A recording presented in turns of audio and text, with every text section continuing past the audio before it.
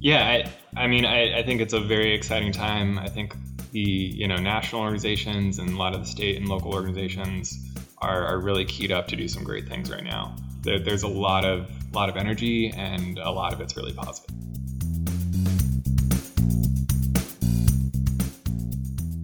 Hi, everyone. Welcome to the Active Towns Podcast, conversations about creating a culture of activity. My name's John Simmerman. I'm the founder of the Active Towns Initiative, and I'm honored to be your host during this podcast journey. Thank you so much for tuning in. It's always wonderful to have you along for the ride. Today is Friday, March 26, 2021, and in this week's episode, I present a fascinating policy discussion I recently had with Ken McLeod, Policy Director at the League of American Bicyclists. Ken and I address the quickly changing policy landscape at the federal, state, and local levels, and we discuss the fact that we are at a critical moment in time to change one of the most influential street design manuals, the MUTCD. But first, before we dive into those discussions, please allow me a moment to recognize that this episode is being brought to you by the generous contributions of our donors, sponsors, and monthly patrons on our Patreon page. Thank you all so very much. I simply couldn't do this without your amazing support. And for those of you out there in a financial position to make a contribution, and honestly, any amount really helps, please head over to my website at activetowns, that's plural, .org, and then click on that blue donate button in the top right corner of the page. For your convenience, there are links in the show notes and on the landing page for this episode. One final thing before we get started. If you haven't done so already, please subscribe to and rate the Active Towns Podcast on your preferred listening platform. These two simple actions do help with the visibility of the podcast. Thanks. Okay, let's get this conversation with Ken rolling.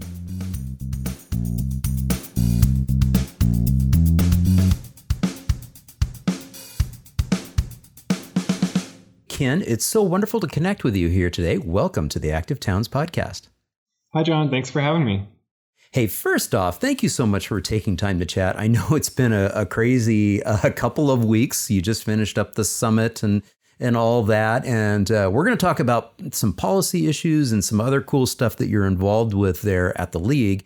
But, to start us off, tell us a little bit about your background.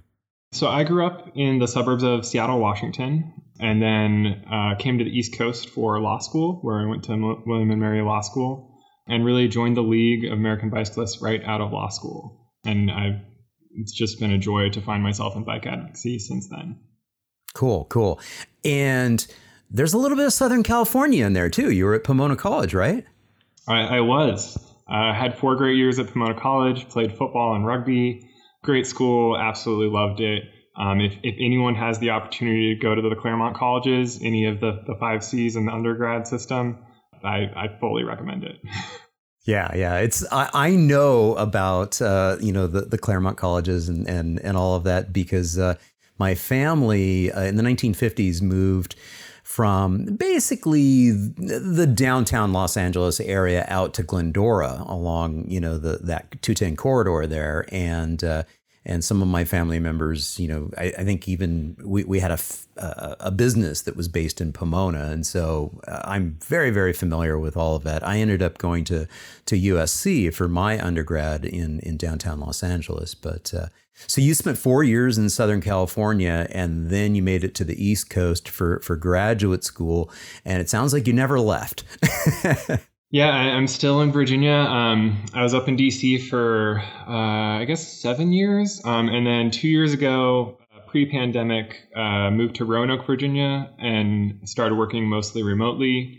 Roanoke got an Amtrak line a few years back, but within the last decade. And that really made it possible for me to move outside of DC proper, but be able to go up to DC really easily without using a car and participate in things like congressional briefings.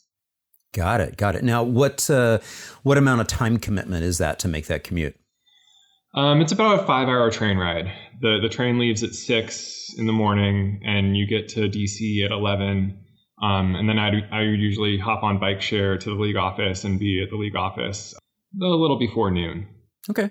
And then there's only 2 trips a day, so the train back to Roanoke is at 4 p.m. So it's not a great one-day trip, But it's totally fine as a 2-day trip. I've got some good friends up in the DC area that I usually try to stay with. Got it. That you can crash with and make that possible. Yeah, got it. So, so you're an attorney. So why bikes? Why the league? Well, for me, I was graduating law school and I did not have a job lined up. So we had a public service fellowship program, which would give you a stipend if you could find a nonprofit that would allow you to work for them. And I had started biking in law school because when I drove from Seattle to Williamsburg, Virginia, my Jeep Grand Cherokee broke down twice. And I could never quite get it to pass Virginia inspection tests, which inspection tests were not a thing in Washington State in the same way. So I started biking a lot, got into it, was doing it for all my grocery trips and that type of thing. And so it made me think about bike laws and kind of bike advocacy a little bit, but I still wasn't quite sure what it was. So I was kind of thinking as a lawyer and thinking, I don't see resources on bike laws that kind of go across states. So I pitched that concept to the league and maybe also the Alliance for Biking and Walking, because they were both in DC, which is where I thought I wanted to be as a lawyer. And I started working with them under the Public Service Fellowship program of my school. And then right around the time that I passed the bar in Virginia and got that notification in the fall, the league had a spot open up on their staff. And I decided, you know what, I've really liked my time here. Let's keep this going. And that was about 9 years ago. Wow. There you go. The rest is history. So actually, you were an accidental utilitarian cyclist. Yeah. You know, I'd used the paths in the Seattle area after I went back to Seattle after graduating from Pomona. Like the Burt Gilman Trail was a great resource to have there, but I hadn't used it for utilitarian reasons until my car didn't really work and it didn't seem worth it to fix it. And Williamsburg was bikeable enough. Not great. Still probably not great. All right. So one of the things that you mentioned there was the Alliance. Why don't you tell us a little bit about the Alliance for those people in the audience that I'm sure some of them remember, but many of them I'm sure are new to the active mobility and active transportation advocacy work. And so they may not know about the Alliance. Yeah, so when I got hired to the league back in 2012, I was hired to the Advocacy Advance team, which was a joint project of the Alliance for Biking and Walking and the League of American Bicyclists. And so the Alliance for Biking and Walking was this group of advocacy groups that really was about providing resources to bicycle and pedestrian advocacy groups to help them have better campaigns, help them do kind of leadership training, and that kind of thing. So the Advocacy Advance model was to kind of take the Alliance's group capacity building strengths and take the league's federal policy strengths and kind of bring them together to help advocates better access federal funding. And so the Alliance, I was able to go to one leadership retreat, which was its, I think, every other year big annual gathering of bicycle and pedestrian advocates, usually at a location that allowed us room to roam and walk and bike and kind of hang out and learn from each other in a very relaxed couple-day environment. Yeah, me too. I made it to one as well. I was on the Queen Mary. Did you make that one or were you at the Pittsburgh one? I was at the Pittsburgh one it was like a Christian Orthodox summer camp. Right. Yeah. And with Jeff Miller and Bridget O'Keefe and Christy Kwan and Elliot Caldwell, who's now at Georgia Bikes, and a lot of other great people that I'm probably forgetting. Yeah, yeah. Unfortunately, we lost the Alliance, so the Alliance is no longer around. Jeff Miller's around, though. He does a DC concierge, bicycle concierge there in the DC area. So I'll be sure to include a link to Jeff and his really, really cool service that he runs in the DC area. So if you happen to be visiting, you definitely have to look up Jeff. He'll show you around some really cool places on bike, and it's really neat. So what do you actually do as policy director? I have a feeling you're involved in a whole bunch of different things. Yeah, I mean, I definitely have, my hands in a lot of different buckets. I see my job as really making sure that we're doing good policy work at the federal level, and then trying to make sure that that is also filtering down to state and local levels. Karen Whitaker, she was our vice president of government relations, but was recently promoted to be deputy director of the League. She does our lobbying on the Hill. And, I think the first part of my job is making sure that I'm supporting her and making sure that our federal policy is as robust as possible. Because I think there's a lot of things in federal policy that touch on biking and bicycling safety. But then it's also being responsible for state and local policies.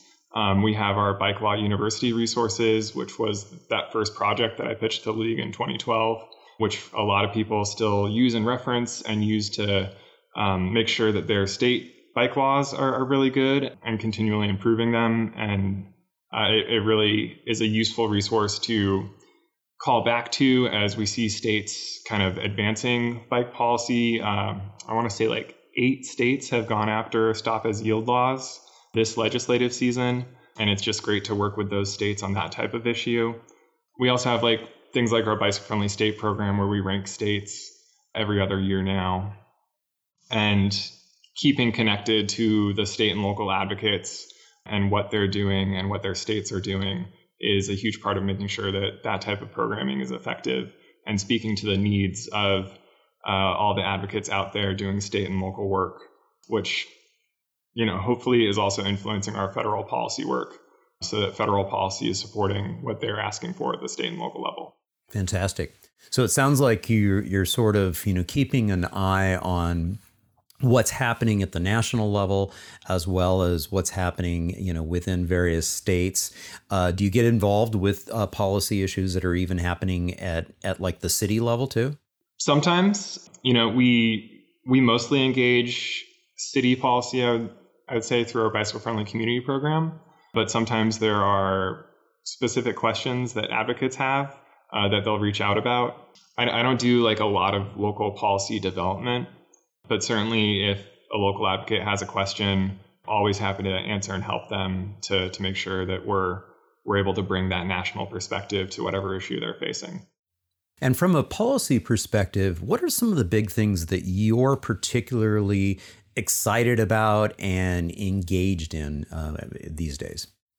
Well, we just had our National Bike Summit, so it was really exciting to have over 1,000 people attend. I think we had 500 congressional meetings, and the asks that we had as part of the summit were really focused on the federal transportation bill that we're expecting this year. So we had 3 asks, and one was more funding for transportation alternatives, which is the federal funding program that provides the majority of federal funding to biking and walking. So that's exciting because more funding is always good. That means more places to bike and walk safely. There was the Complete Streets Act, which makes all federally funded projects adhere to Complete Streets standards and requires the federal government to create those standards. And then there's the Safe Streets Act, which requires states with a certain record of pedestrian and bicycle fatalities to spend their Highway Safety Improvement Program funds on bicycle and pedestrian safety, which I think is really important because in the last decade, bicyclist fatalities have gone up 35%, pedestrian fatalities have gone up 50%, and we're still struggling to get states to spend safety funding on bicycle and pedestrian safety.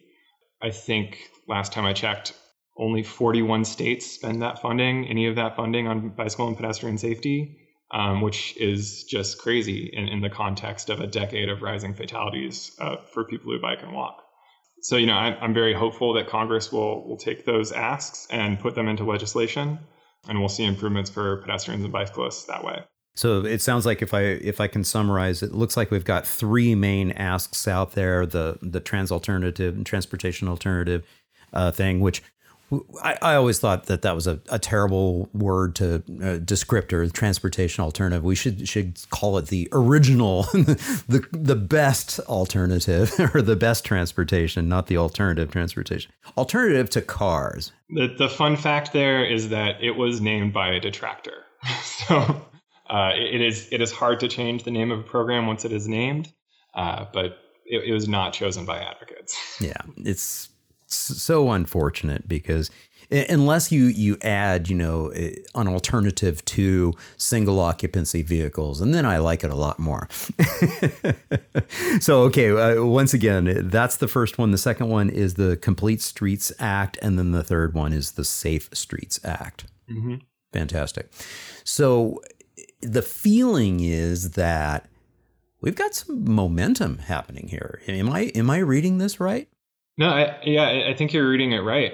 All of those asks are asks that have been introduced in the past. I think we're gaining sponsorships after the National Bike Summit and those successful meetings.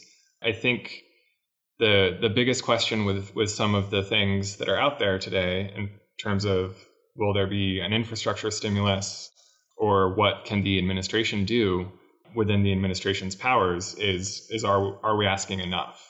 Because I do think our three asks are really great and will make improvements, but there's also a lot of other things out there that could really be game changers if we were to have an infrastructure stimulus.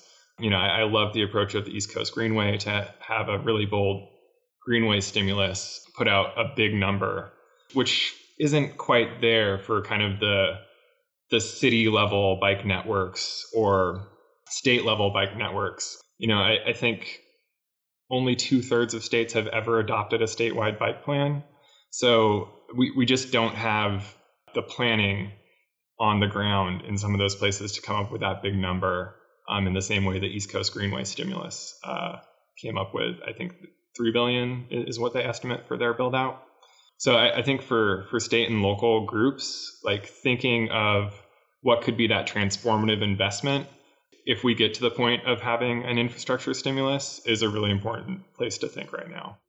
Yeah. One of the biggest challenges that I've noticed in, the decade plus that I've been engaged and involved in this is that oftentimes federal funding has so many strings attached and, are so cumbersome and difficult. I mean, if there was one thing that I would try to push with our new encouraging Secretary Pete Buttigieg, former mayor of South Bend, Indiana, since he was a mayor, he has a little bit of that, sense of getting things done and moving quickly and making change. Oftentimes these federal programs, nothing about them moves fast. And the money flows into the state, from the state, oftentimes to MPOs, and then, down to the community level. Gosh, if there were something we could do to move things along so that, money could get, allocated down to the community level, down to the city level, so that they could make some quick action so that things can happen quickly, like we saw during the pandemic, and have some money behind it. Any thoughts or observations there? I mean, I know I'm being sort of a pie in the sky advocate that would just like to see things move faster. So I'll have to defer to the attorney here, who also is the policy director. I know there's reasons why it takes time, but man, we need to move these things along quicker. So I think I'll give two concrete things and two pie in the sky things. So two concrete things: the Transportation Alternatives Enhancement Act, which was one of our three summit asks, would create more money going to the local level. So hopefully that would make it easier to implement, and there'd also be some other technical fixes that would give MPOs more authority to obligate funding. So that can make things easier.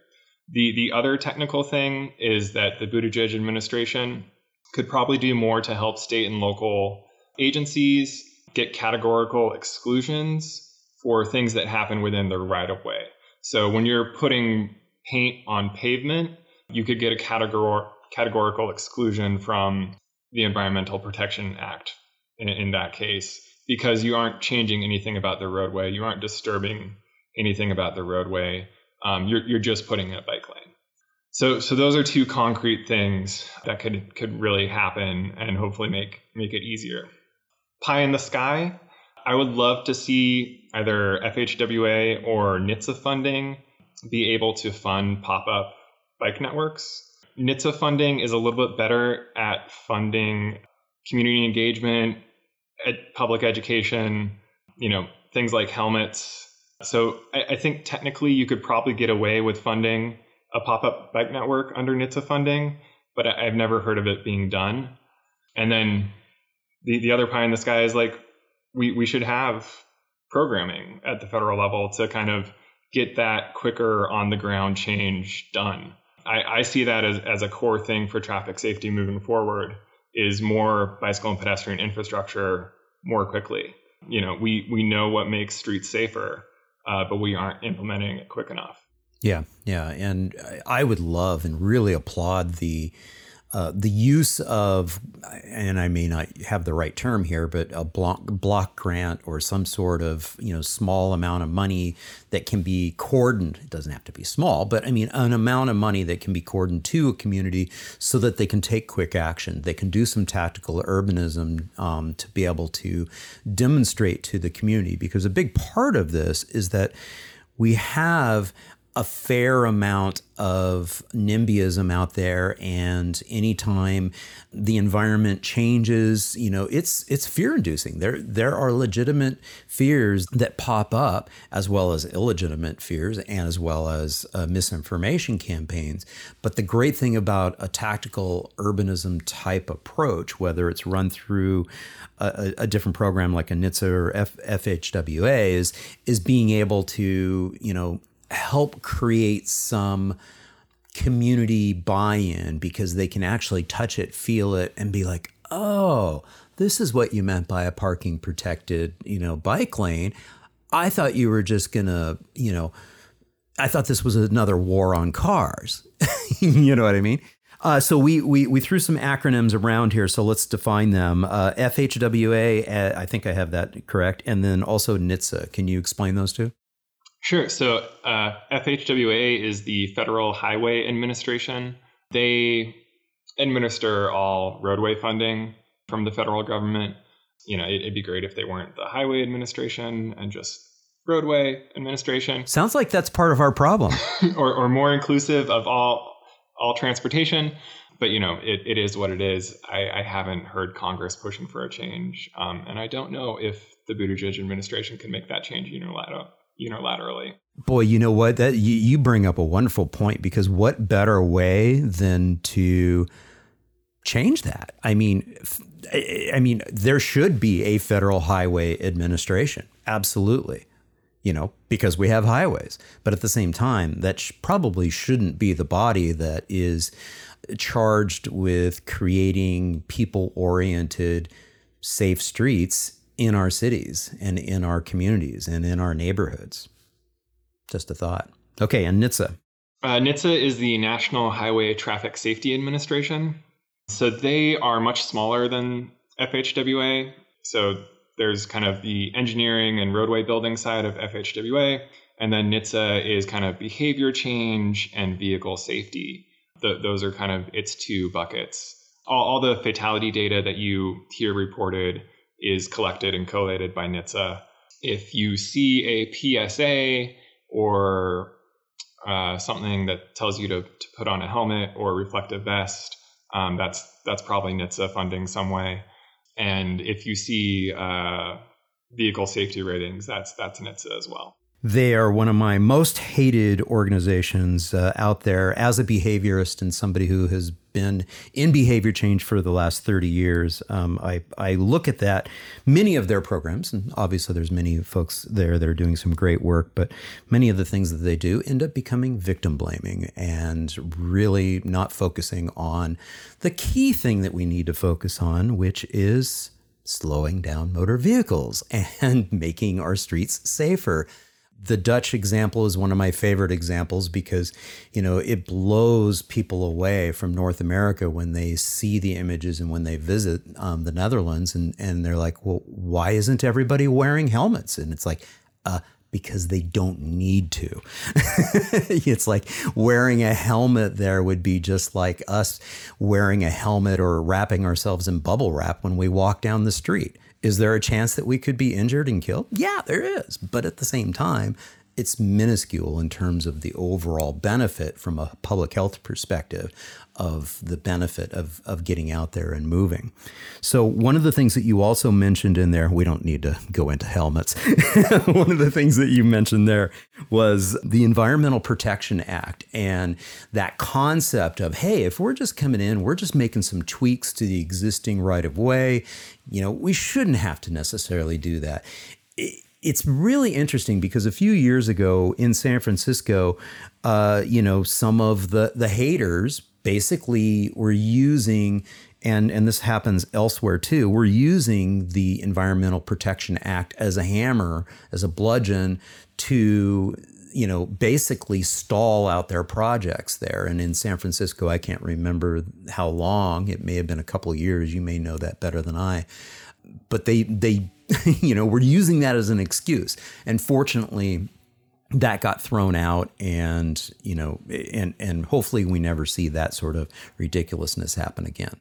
Yeah, and I think that was an interesting case. And I don't know if it was the National Environmental Protection Act or the California Environmental Protection Act in that issue. But California did change its approach to its California Environmental Protection Act.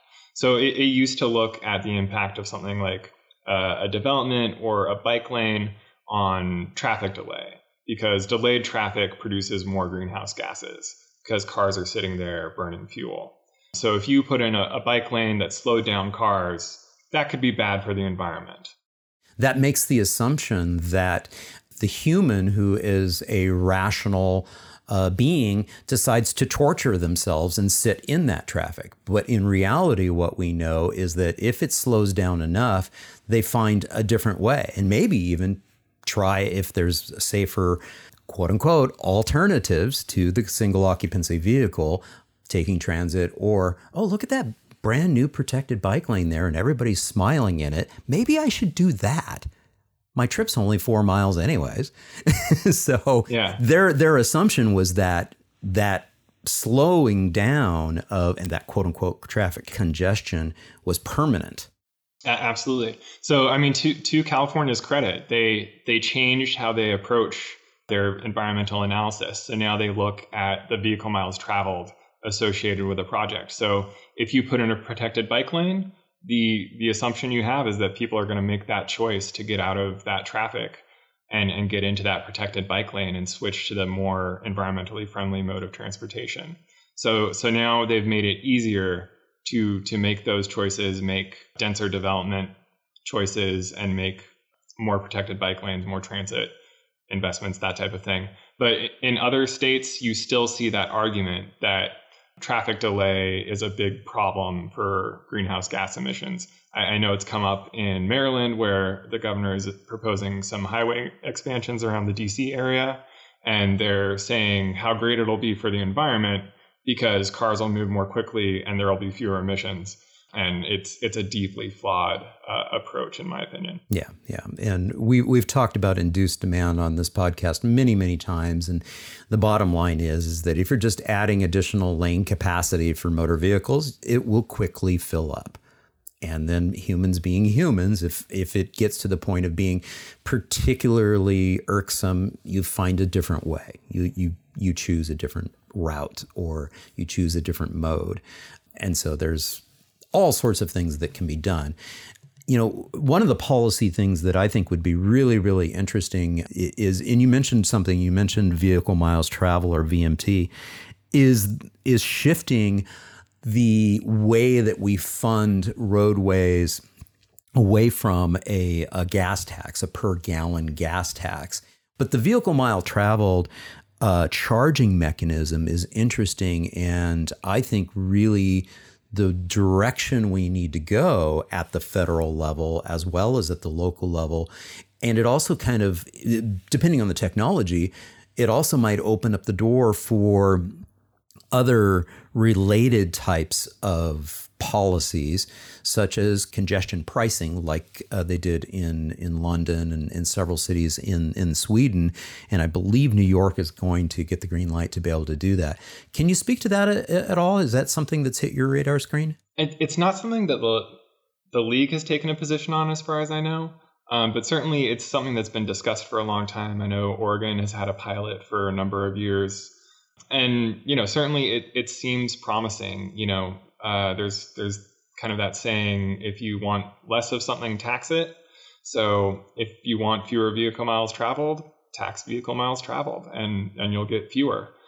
The gas tax and potentially a VMT tax, I worry that it is kind of marketed as this user fee where users of the roadway, the vehicle users, should get something back for it, and other users shouldn't get part of it. The approach of a lot of other countries is to tax vehicle travel very heavily and put that money in the general fund and fund what they want with that funding, because vehicle travel is not as much of a good in itself as all the other ways that people can get around. That's why places like Europe have much higher investment in public transportation, biking, and walking networks, is because they don't dedicate their user fees to their users. They use those user fees to help everyone. So, I'm a little concerned about that ongoing narrative, but generally I think vehicles, miles traveled, taxes, and congestion fees and taxes are a good policy moving forward. When we return after this very brief break, Ken shares his take on the recently introduced E-Bike Act, the introduction of electric cargo bike freight logistics incentives, and the MUTCD rewrite currently underway. But before we roll into those topics, please allow me a moment for one quick request. If you're enjoying the Active Towns podcast, please consider sharing it within your network. Word of mouth is a wonderful way to grow the audience and provide additional momentum to the culture of activity movement. Okay, that's all for this short intermission. Let's get our conversation with Ken rolling once again.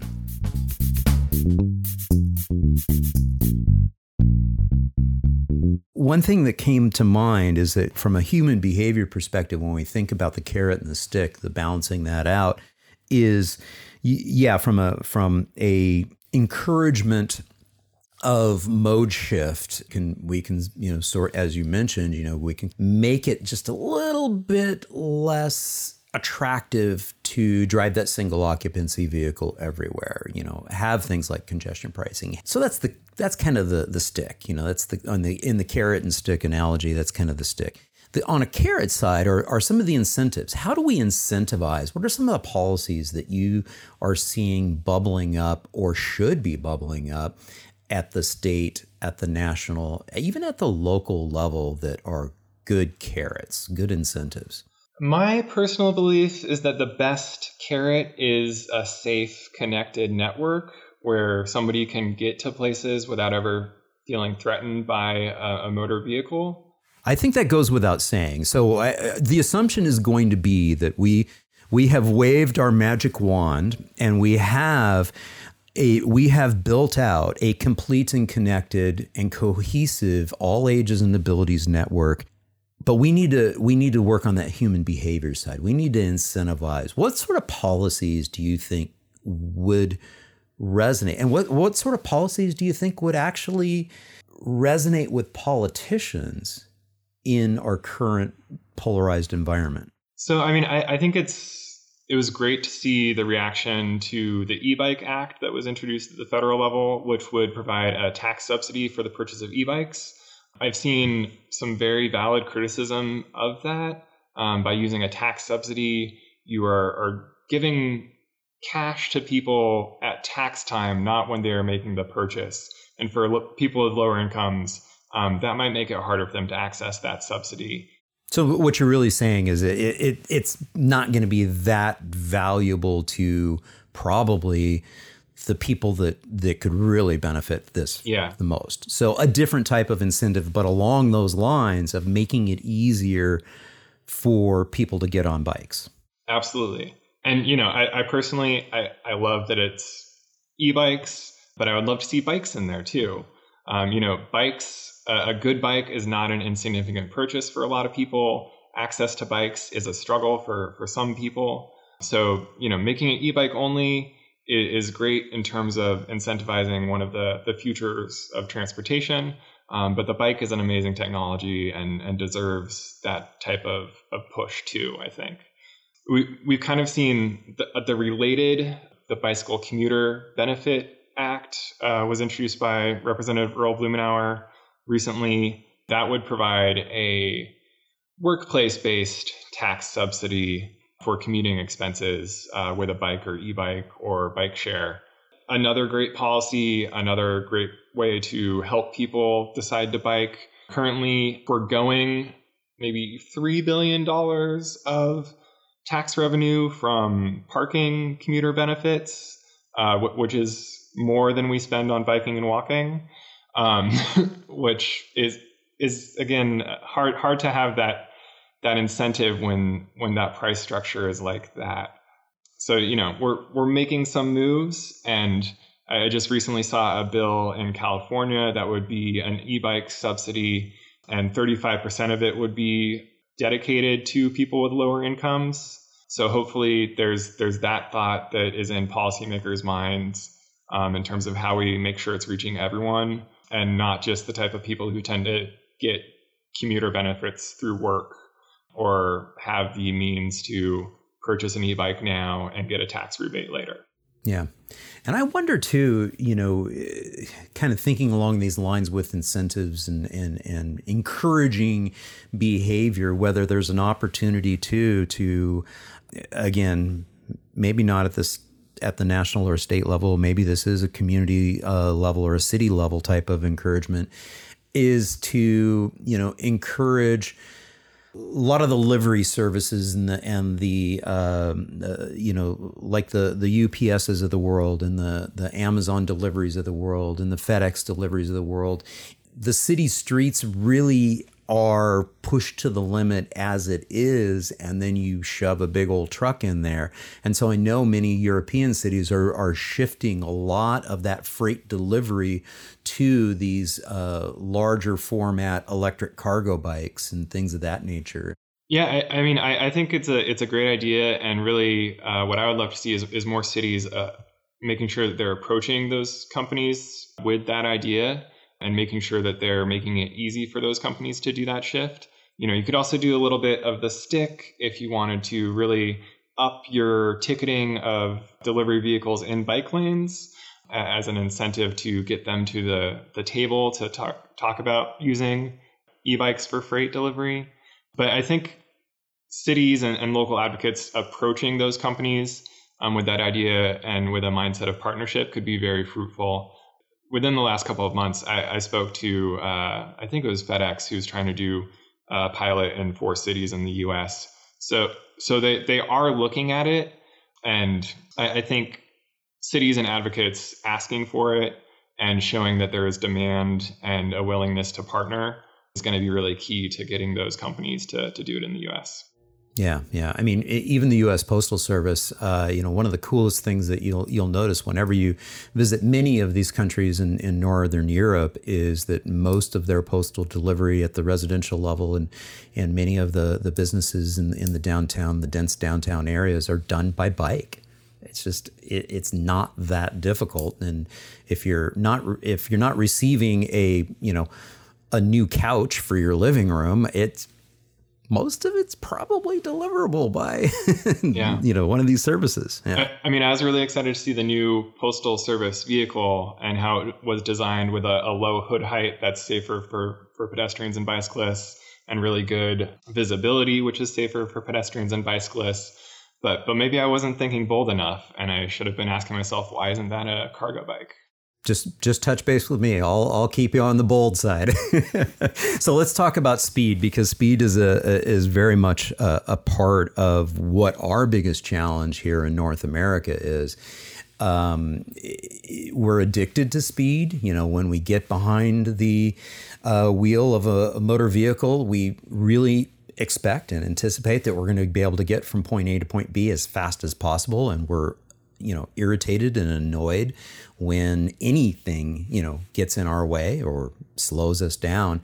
How do we work on that from a policy perspective of creating safer speeds for everyone within our cities, our communities, our neighborhoods, and, even at the statewide level.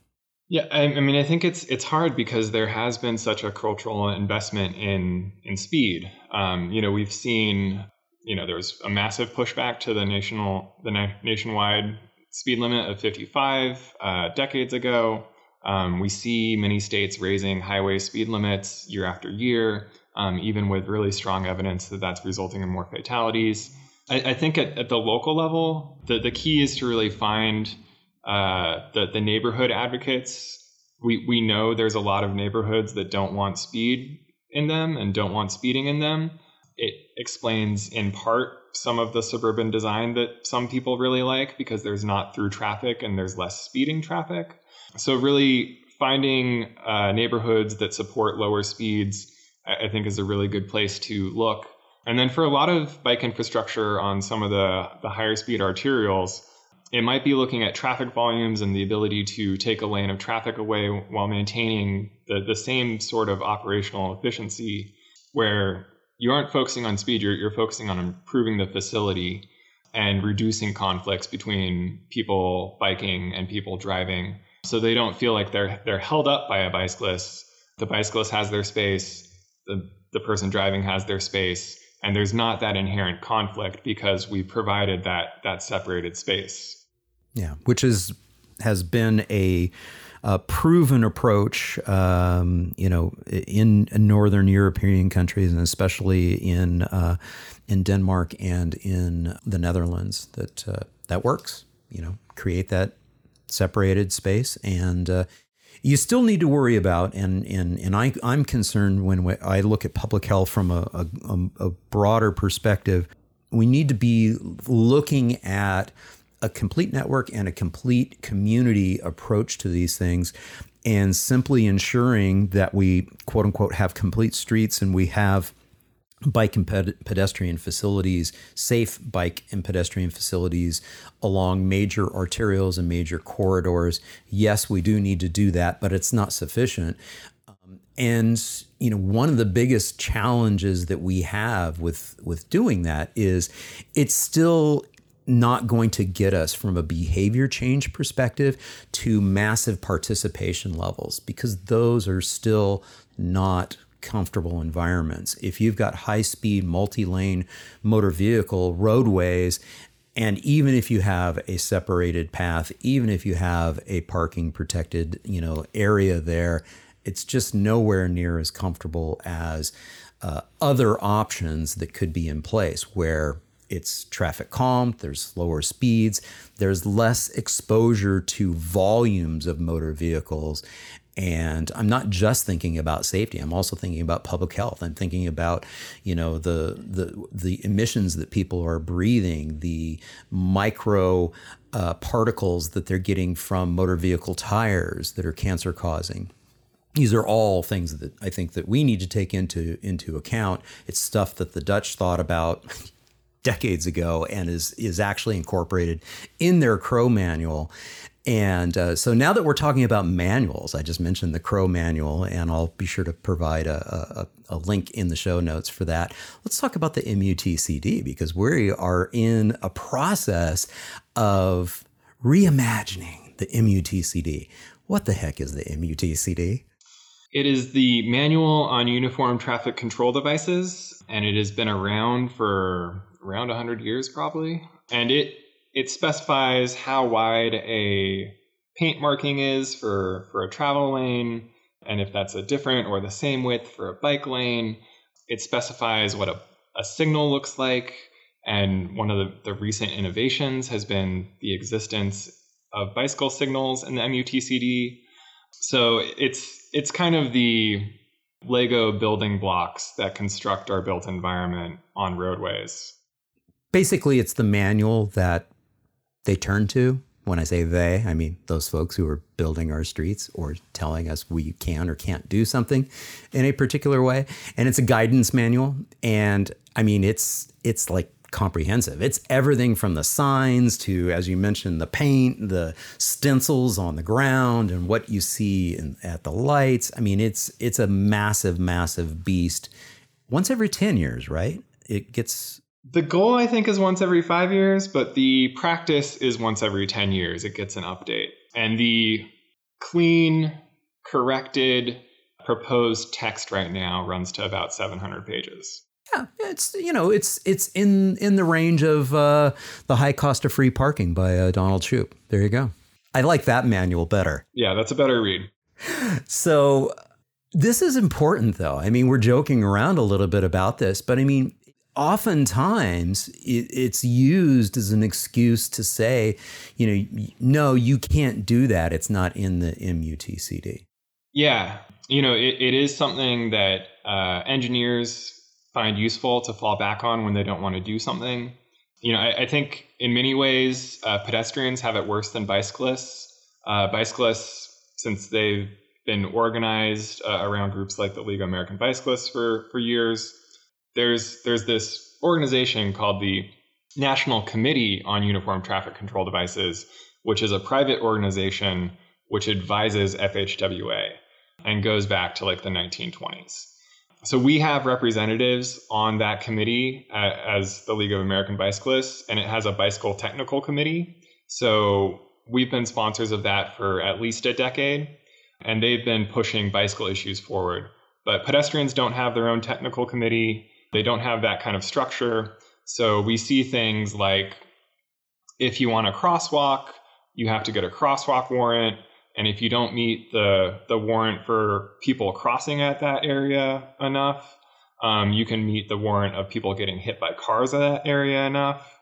But if you don't have 5 people getting hit by cars at that crossing in the last year, the engineer can say, sorry, can't do a crosswalk for you. You don't have enough people getting hit by cars, which is just kind of insane.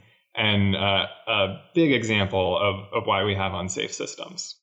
Yeah, it can be mind-boggling. Now, I know APBP, I guess we have to define that acronym as well. That's the Association of... Pedestrian and Bicycle Professionals. Okay, very good. Excellent. Pedestrian and Bicycle Professionals. I know they're engaged in it. I think they had a session just before we logged on here today to have this conversation. And so they're working through this as well. So hopefully that pedestrian side, I'm pretty sure I noticed some of the names and recognize some of the names that are involved in this. I know that they're engaged and maybe... Mike McGinn, who's from the Seattle area there, your former mayor up there, he's now the executive director for America Walks. So hopefully he can, maybe that organization can be, kind of spearheading for the future, being part of, making sure that pedestrian interests are also, really taken into consideration. Yeah, and I think America Walks has really done a great job of talking about the MUTCD this year. I feel like their branding is manual. That prevents terrific community design, and they're asking for people to share their stories of where they've been told by an engineer, you don't have enough people being hit to get a crosswalk. And we had a great session at the National Bike Summit about the MUTCD with Blair Tompton, one of our representatives to the National Committee, and Dong Ho Chang, who is a transportation engineer for the city of Seattle. The city of Seattle changed their version of the MUTCD so that they can stripe a crosswalk when they want to, rather than when enough people are getting hit. And that's the type of thing that Secretary Buttigieg and the Biden administration can do when they follow through on the notice of proposed amendment that is open for comments until May 14th. Yeah. Huge shout out for that session. Amazing. I absolutely love Dong Ho, and it was great it was the first time I, quote unquote, met in air quotes via, the interwebs, Blair. And of course I've known Rock Miller for many, many years. And so great to see that happening. Yeah. I think it's a very exciting time. I think the, national organizations and a lot of the state and local organizations are really keyed up to do some great things right now. Yeah. There's a lot of energy, and a lot of it's really positive. Is there anything that we haven't talked about that you're excited to share with the audience here today? Yeah, sure. There's a few things that I'd love to share. So I've been very happy to be able to work with the Transportation Equity Caucus over the last year. That is headed by Dara Baldwin, who is with the National Center on Disability Rights, and Axel Santana, who's from PolicyLink. They're the co-chairs of that caucus.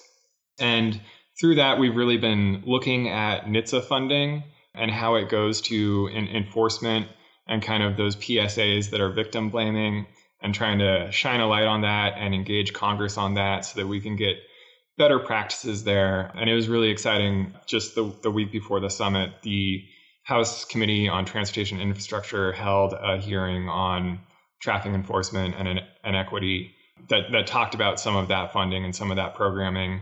If you're listening, you're probably in a state that doesn't use this tiny little $7.5 million program, as with many federal programs, called Section 1906, which is the Racial Profiling Prohibition Grant Program. And it provides funding to states to collect data on the racial demographics of their traffic stops and analyze that data, and then improve practices so they are getting fewer racial disparities with more effective traffic enforcement. And to me, it's crazy that it's so small. That is half the size of NHTSA funding for bicycle and pedestrian safety grants. And it's a huge issue. So it was great to have Congress have a hearing about that and really engage with that issue. And hopefully that means we're going to see more funding and program changes around that. So that's one of the things that has been really exciting in the last year to work on.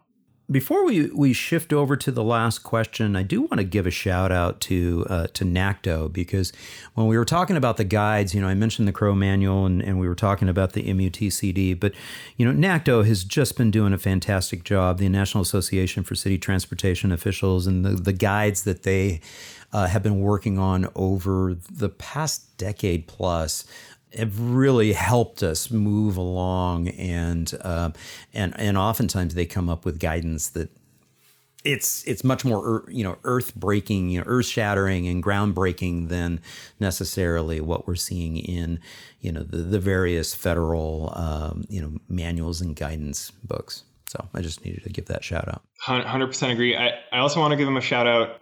Last year or the year before, recently, they joined the National Committee on Uniform Traffic Control Devices. So that really helped them get engaged in that MUTCD conversation earlier, and be part of those conversations at this private body that is influential in what FHWA adopts. AASHTO, the American Association of State Highway and Transportation Officials, is a big player there. ITE, the Institute of Transportation Engineers, is a big player there. So it was great to have NACTO join that table and give kind of the advocates like the League, who have been part of that for a decade, a stronger voice in that institution. But, I also want to say, like, for America Walks and other people who want to be engaged there, or like why we don't have a pedestrian technical committee, that's because there's that financial barrier of joining this private organization that has influence over our technical standards. So it was great that NACTO was able to do it, and I'm really excited to have them there. But it's also a little troubling that to get a pedestrian technical committee, maybe we need America Walks or APPP or another organization to put money on the table to become involved, which I don't think we should be making pedestrian safety contingent on groups being able to pay in. Yeah, or we do what we've done with many of our organizations, is we find a way to blend our pedestrian representation and our bike representation into a non-motorized type of representation, so that we don't have these fragmented silos that are just focused on this, from an active mobility perspective. That's a whole nother conversation, but yeah. And Secretary Buttigieg and the Biden administration could also choose to provide more FHWA capacity around the MUTCD going forward, so that more stakeholder groups are engaged. And that can help bring in groups like America Walks. It could help bring in equity groups that haven't really had a voice at the table in a group that is pretty dominated by older engineers. Well said. Yeah, well said. We hear liability thrown out a lot, especially in reference to, no, we can't do this, we can't do that. Maybe the guides don't exactly say. And and the word liability is thrown out there.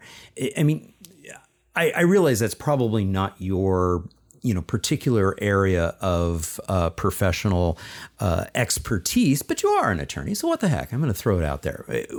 What about this use that many of the haters use, or NIMBYs that just don't want this, and liability gets thrown out there? Yeah, I'd say so. Bill Nesper, our executive director, one of his main quotes for me is probably, "I'm not a blank lawyer," but I think it is really mostly a scare tactic. A lot of states have kind of liability shields for traffic engineers and municipalities in terms of design of the roadways. So, those liability shields often are going to be pretty effective, even if it's not in the manual. It is important to bring that back to the manual on uniform traffic control devices, because that manual doesn't have a lot of great bike infrastructure or a lot of great pedestrian infrastructure.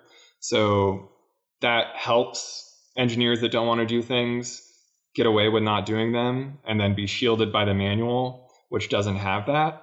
And sometimes in the National Committee on Uniform Traffic Control Devices, you'll even hear the argument from an engineer that we need to say it this way so that it's an effective liability shield to have this standard in the manual.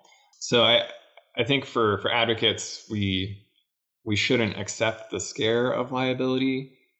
There certainly are some successful liability lawsuits out there for street design, but it's generally known dangerous conditions that are not fixed rather than a particular design that wasn't in a manual. And of course, I probably are more aligned with the belief that maybe we should be, looking at malpractice with some of these engineers when they continue to design streets that are incredibly dangerous, for anyone who's not in a motor vehicle, which now that I said that, Dangerous by Design was just released by Smart Growth America and the National Complete Streets Coalition, I think is who puts that together. So my last question for you, and it's the same last question that I give every guest of the Active Towns podcast, and that is, what advice do you have for our audience, individuals in our audience that are inspired by our discussions, and especially the detailed stuff about the manuals and stuff? But what advice would you have for them? Because if they're inspired, they want to make a difference in their community, they're just getting started, what advice would you have for them? I think the most important thing is connecting with other people and finding those other people who are interested and passionate about making this change. I think particularly at the local level, as it gets more to what is happening in your community, if you can connect biking and walking improvements and the mobility of people to how people experience your community and your community's values, it's going to go a long way. On the technical side, I love digging into my city's planning documents and their neighborhood plans and all of their little policies. And it's great to see, when I've been biking a street and I'm like, oh, why isn't there a bike lane here? I wish there was better access to the river from this neighborhood. And then I look and I see a decade ago, they did a neighborhood plan, and the neighborhood said we should have better access to the riverfront. And then that clicks the advocacy gear of like, oh, we need to propose that. I need to reach out to the neighborhood group there and ask, how can I help you do this thing that you've already identified as something you want to do? So getting down to the root of your advice there, I think I heard you say, get out and ride your bike. Absolutely. One of my goals for 2021 is to bike every mile of road in the city of Roanoke. And in the back of my mind as I'm doing that is just, how do we make this better for biking? Fantastic. Ken, it's been an absolute pleasure chatting with you here today. Thank you so much for joining me on the Active Towns podcast. Yeah, thank you for having me, John. It's been great to talk to you. thank you all so very much for tuning in to episode number 67 of the Active Towns podcast. Congratulations, you made it to the end of a wide-ranging policy discussion, and I sincerely hope you have emerged with a better understanding of the federal, state, and local landscape. I'm in awe and so incredibly appreciative of people like Ken on the front lines, tirelessly working to advance policies that help to make our communities safer and more inviting for all ages and abilities to walk and bike more often to more meaningful destinations to meet our daily needs. I've included some photos and reference links that Ken passed along on the landing page for this episode out on our website, and the show notes for the episode will also include the reference links. As a quick reminder, please don't hesitate to drop me a line if you have any thoughts on future guests or topics. My email is john, that's John, at activetowns, again that's plural, .org. It's always wonderful to hear from y'all. And finally, if you're finding value in this podcast, please consider helping me out by making a tax-deductible contribution to Active Towns. As a very small nonprofit, your donations really do make a big difference in my ability to deliver this content. I've made doing so quite easy. Just head over to activetowns.org and click on that blue donate link in the top right corner of the page. Thank you so much. Okay, that's all for this week's episode. So until next time, this is John signing off by wishing you much activity, health, and happiness. Cheers.